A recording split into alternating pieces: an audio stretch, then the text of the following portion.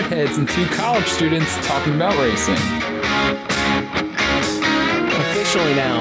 You're in your dorm room in Phoenix, Arizona. I know, coming to you live from Phoenix, Arizona, from the top floor. Now, and our timing's going to be so messed up when we have to all right, when can you record the podcast? I can record at 7. Well, that's only 4 West Coast time. All right. I know. How about 10? Well, that's only 7 here. It's it's going to go back and forth like that.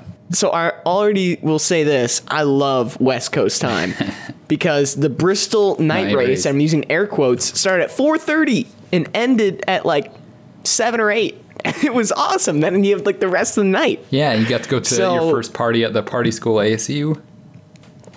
All right. It was a hosted event by the school. There was nothing bad going on, but it was a lot of fun. It was a pool party, and I got my first little taste of college, so it was a lot of fun. I got a cool room, though. I got some NASCAR stuff hanging up. Yeah, so anytime anyone walks in your room, they'll for sure know you're a NASCAR fan. Yeah, I made sure to wear some NASCAR shirts yesterday, get people knowing that I'm the NASCAR guy, and it's already established. Day one, and I meet new people, and they're like, oh, yeah, you're the NASCAR guy. So does not take long. Easy. Yeah. I wanted to say this before we move on, but I'm just really, really thankful that Dale Jr., Amy, and Isla were able to walk away safely from that plane along with the two pilots, because when I saw that news, that really, really terrified me, and I'm still kind of in shock of we're so lucky that they were able to make it out okay. That was really scary. Heart dropped, and thinking about how if it was worse, how badly it could have affected so many things and been just terrible. So glad that they are able to walk away miraculously, and just still kind of in shock that it all unfolded. I know. Yeah, when I saw the news, you obviously immediately go to Twitter, but to be able to see that they walked out okay and are at home, and that's just, I'm so happy that they're okay. Yeah. So I just wanted to put that out there. Don't take things for granted. Yes, do not take things for granted. Dale, Amy, Isla, the pilots, we're happy you guys are okay. We'll see you in a couple weeks. So Bristol, you watched the race. You got to watch most of the race, right? Yeah, I was in and out. We had to do some stuff like floor meetings. I'm sure you know what that is, but basically they had us all go down the floor. So I was in and out watching Bristol, but I was able to catch most of it. Didn't catch the finish, but watched it on replay without it being spoiled. Yeah. So De Benedetto, he was so close. A couple notes before we get to the heartbreak of him not winning the race. Bristol. Hold on. Is that a golf club that you're holding? Yeah. Why? In case I need to putt some more. Oh my God. All right, continue. Actually, Mike Davis is the one who inspired me to get a golf club. If you're just bored and need to think of ideas, you just putt around a little bit. Ideas come to you. He has got one in his office. Hold while podcasting? All right, go ahead. Bristol Night Race has always been one of the more marquee events on the schedule, and when I first started watching NASCAR, that was the biggest one. The Bristol Night Race was sold out for so many years. You couldn't even get tickets. If you just wanted to get tickets 3 months in advance, it wasn't possible. It was sold out. People were on a waiting list. You literally couldn't get to that event. And then eventually, when attendance numbers started to decline, it kind of fell off a little bit in that race. You could definitely tell it took a hit, but for some reason this year, just the cultural significance of that race to NASCAR seemed to be back. It's the crowd was probably the best crowd they had in 5 years for that race. Of course, no weather. They've had a lot of weather problems in the last 5 or 6 years, but no weather problems, which was good. Huge crowd. The racing has been great at Bristol recently. The storylines, the aggressiveness, Bristol's that significance, how big of an event that is, it seems to be making a comeback, and Saturday night really, really showed that. I'm telling you, this season, there are so many positive things that you can take away from this season in terms of NASCAR is back on the rise. As you were talking about, the attendance was really awesome. I know it wasn't sold out, but when you see aerial shots, and for the longest time, you'd see Bristol, and they wouldn't even sell the turns. Mm-hmm. It would only be the straightaways. But see the whole kind of Coliseum filled with people. That was really awesome. And TV ratings were back up again from last year. So NASCAR's on a decline, everybody, but Yep, from what I've seen this year, it's been pretty good. I don't know why NBC doesn't put more races on their network channel, but like this is one race that should be on network TV. It's one of your marquee showcase races, you're right. and why is it not on NBC? I agree. It has to be on NBC. That's probably the biggest thing. We're gonna put like Kansas on NBC. Like, what? Dega's on NBC, which is good. Yeah, that's one of the good ones. But it's like Bristol. Roval's on NBC, which is good. Darlington is. It's just like these major marquee events should be on NBC. But nonetheless, it didn't really take away from how awesome the race was. A lot of storylines throughout. A lot of guys beating, banging, crashing, hitting the wall, getting into each other. And then I think we'll just jump to how the finish unfolded. Like Matt DiBenedetto with like 100 or so to go takes the lead. Like goes up there. He's been running well all night. Takes the freaking lead and is pulling away and dominating those last 100 laps. And then Denny Hamlin comes out of nowhere to come back and rebound and then spoils what could have been the ultimate underdog story, probably the best underdog story of a race win of a driver of a team in the last like 10, 15 years. Yeah, I totally agree. You know what this reminded me of? This gave me direct flashbacks to when Eric Jones was leading in the 77 car at Bristol. Kyle Busch tracks him down and spoils Jones's potential first win. And then Jones goes on to win in the Cup Series.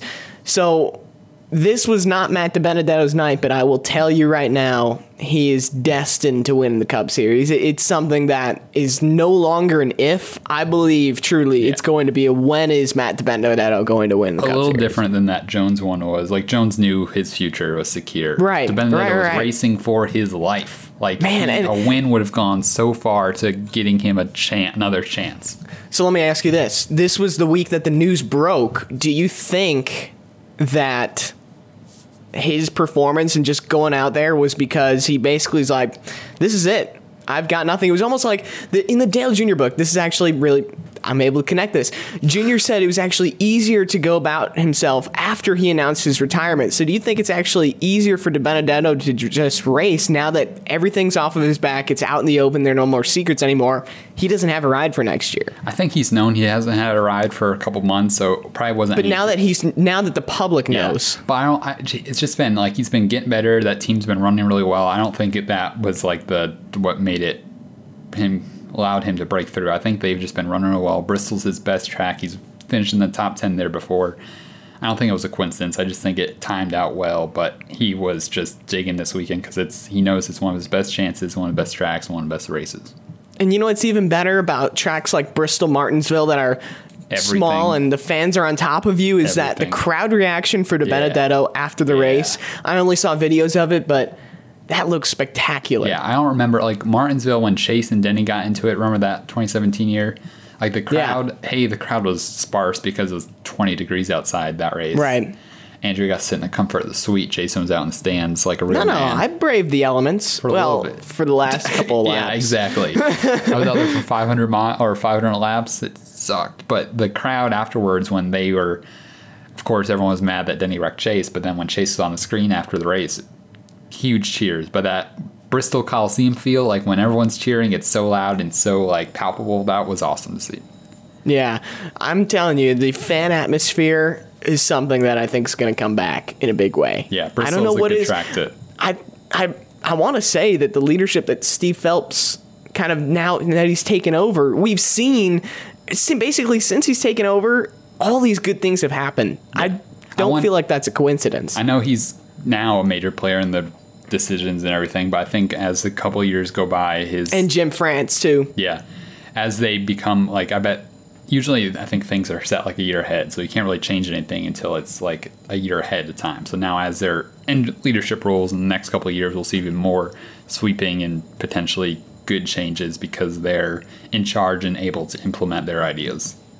Let me ask you, I just kind of want to go back because we're talking about Bristol beating and banging. Ross Chastain's comments, because you sent it, but you actually couldn't find the full interview, but our pal Alan Cavana so graciously posted the full comments from Ross Chastain. And I have to agree with him. It's Bristol. You're beating and banging. And he brought up a great point. This is where people throw helmets and rattle people's cages. I don't think he did anything wrong. Ross Chastain, what a national hero. Like, this interview, like, no driver gives a animated, emotional interview like he does. And he's always, A, accurate, and B, just tells it like it is. And I wish every driver would do that versus be like, oh yeah, it was a third place, good run. But a couple things he said, basically, like talking about Old Bristol, because that truck race, they were mainly racing around the bottom, which was good. And they said, he basically called out, said the track grounded the top lane, which I think ultimately happened. They just won't admit it. They worked on the top lane to decrease its use so people would more run around the bottom and they get the Old Bristol back. Yeah. Even Denny Hamlin tweeted that, and then Marcus Smith replied with a tweet that said that the Bristol phone lines were off the hook and that they were experiencing a high volume of calls. So clearly they know they did something to the top lane specifically to try to make it a one-lane Bristol. And Ross calling him out about that. Not many drivers are going to do that. Couple other things, like the racing, that race was super aggressive. Ross was making these crazy 3-wide moves and putting his truck in places where he needed to advance. And he said, like, this is the aggressive racing that built this place. If we're going to fill this place back up and we're going to have fans in the stands, like, this is the racing we need. Why is everyone mad about it? I 100% agree. I love Ross Chastain's aggressiveness, and everyone should be like that. And just his like. He says it how it is, exactly how you said it. He's not filtered. Although, and when he gets heated, he actually takes a step back. He's like, I probably shouldn't even say anything, although I wish he did. Yeah. Him, DiBenedetto, these are characters that are talented race car drivers who are real, genuine, that we need more of. Real and unfiltered. I know. Real and unfiltered, exactly. But when you're talking about Bristol... When we're talking about Bristol, you have to get aggressive, and as Noah Gragson would say, getting yoked. Well, I've been getting yoked. Thanks, Noah. Yeah, that's all I wanted to say. Okay. That's it. The other comment he made, he's called the crew chiefs old washed-up race car drivers. Like, oh, that's awesome. Like, have your drivers come fight their own fights, don't come over here acting like you drove the race car when you were just on one on the pit box. Imagine, I really want to see Ross Chastain throw some punches, too.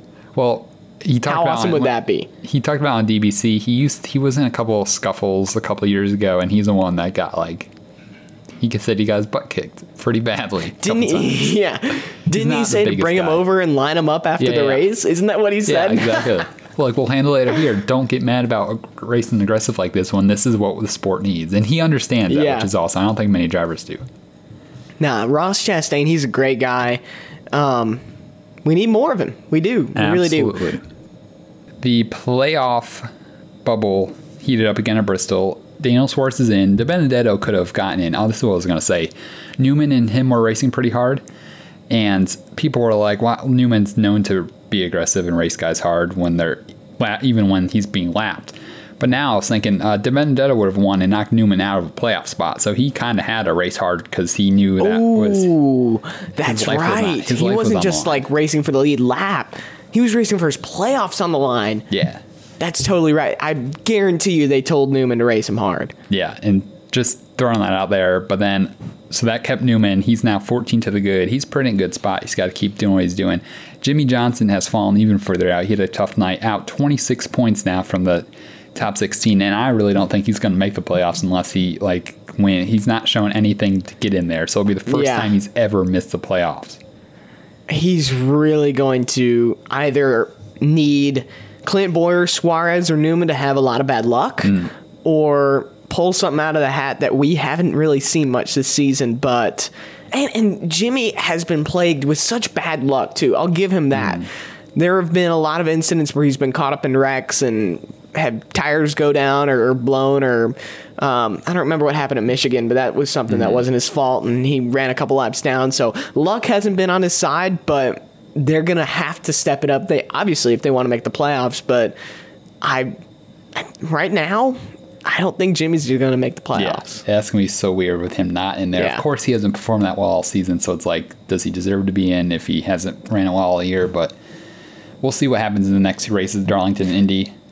Yeah, and you know what? Good for Newman. The way he's running right now, and the six car that we have not seen a lot of speed in the past couple of years, to get in that ride and really change the game at Roush Fenway Racing and give them a playoff spot, racing your way into the playoffs. Not, Stenhouse won at a super speedway to get him in, but this is Newman points racing his way in, earning it the whole season. Good for him if he can make it. Yeah. For sure. Impressive performance. There's our timer. But I think we'll excited for Darlington in a couple weeks. That are off weeks, so we'll come back to you after Darlington. But Darlington's another one of those classic Southern big races, so it should be a lot of fun. Yeah, I agree. I'm looking forward to it. You can follow Andrew on Twitter at Andrew Curlin TV. Then on Instagram, it's just at Andrew Curlin. And I'm assuming he's had to explain this to all his new friends he's meeting. They're like, "Oh, let me follow you. What's your handle?" And then he's got to be like, "Well, I've got 2 different ones." So I hope that's not too much of a struggle for you. Now, here's what you do. You just have them type their username in, you give them a follow. They don't even have to worry about the whole confusion. You figured this out already. I've been good at my networking the past couple of days. It's super easy. Hi, where are you from? That's it. Here's my business card. Yeah, you have no idea. I've gotten so many numbers. I'm almost to 10, which would be a full telephone number. What's your number? 3? That's an Office joke. To anyone who watches The Office, Kevin Malone said that quote. I didn't get that. I'm sorry. Never watched it. All right. Well, that's it. I'm not going to share Jason's social media. Follow me on Hey Jason Schultz. I've been tweeting a lot of things, so just go check that out. At Hey Jason Schultz. All that. Or just at Dirty Mo Media, because I'm pretty much just retweet everything that they tweet at this point. There you go. Check it out. All right. First episode, cross country, Arizona, North Carolina, complete. I'm glad our telephone line was able to stretch all this way. We're actually shouting to each other across country. Yeah. I hope you don't wake your roommates, because it's, what is it, like 2 o'clock in the morning there? No, it's 9:30 in the morning. Oh. It's not bad. It's lunchtime here. I'm going to go grab some lunch. Yeah. No, see, and then you commented, like, why did you tweet at 2 a.m.? I'm like, it was 11:30. It's at 2 a.m. on my phone. Yeah. I'm telling you, I really like Arizona time. Y'all better get used to this. Y'all, you don't say y'all, you're not in the South, you're in Arizona. Figure out what their lingo is. All right, but I've got a Chick-fil-A closer to me than you do, yeah, so. I don't want to talk about that. Yeah, so. All right. Sorry. We'll see you after Darlington. All right, thanks for everyone for listening.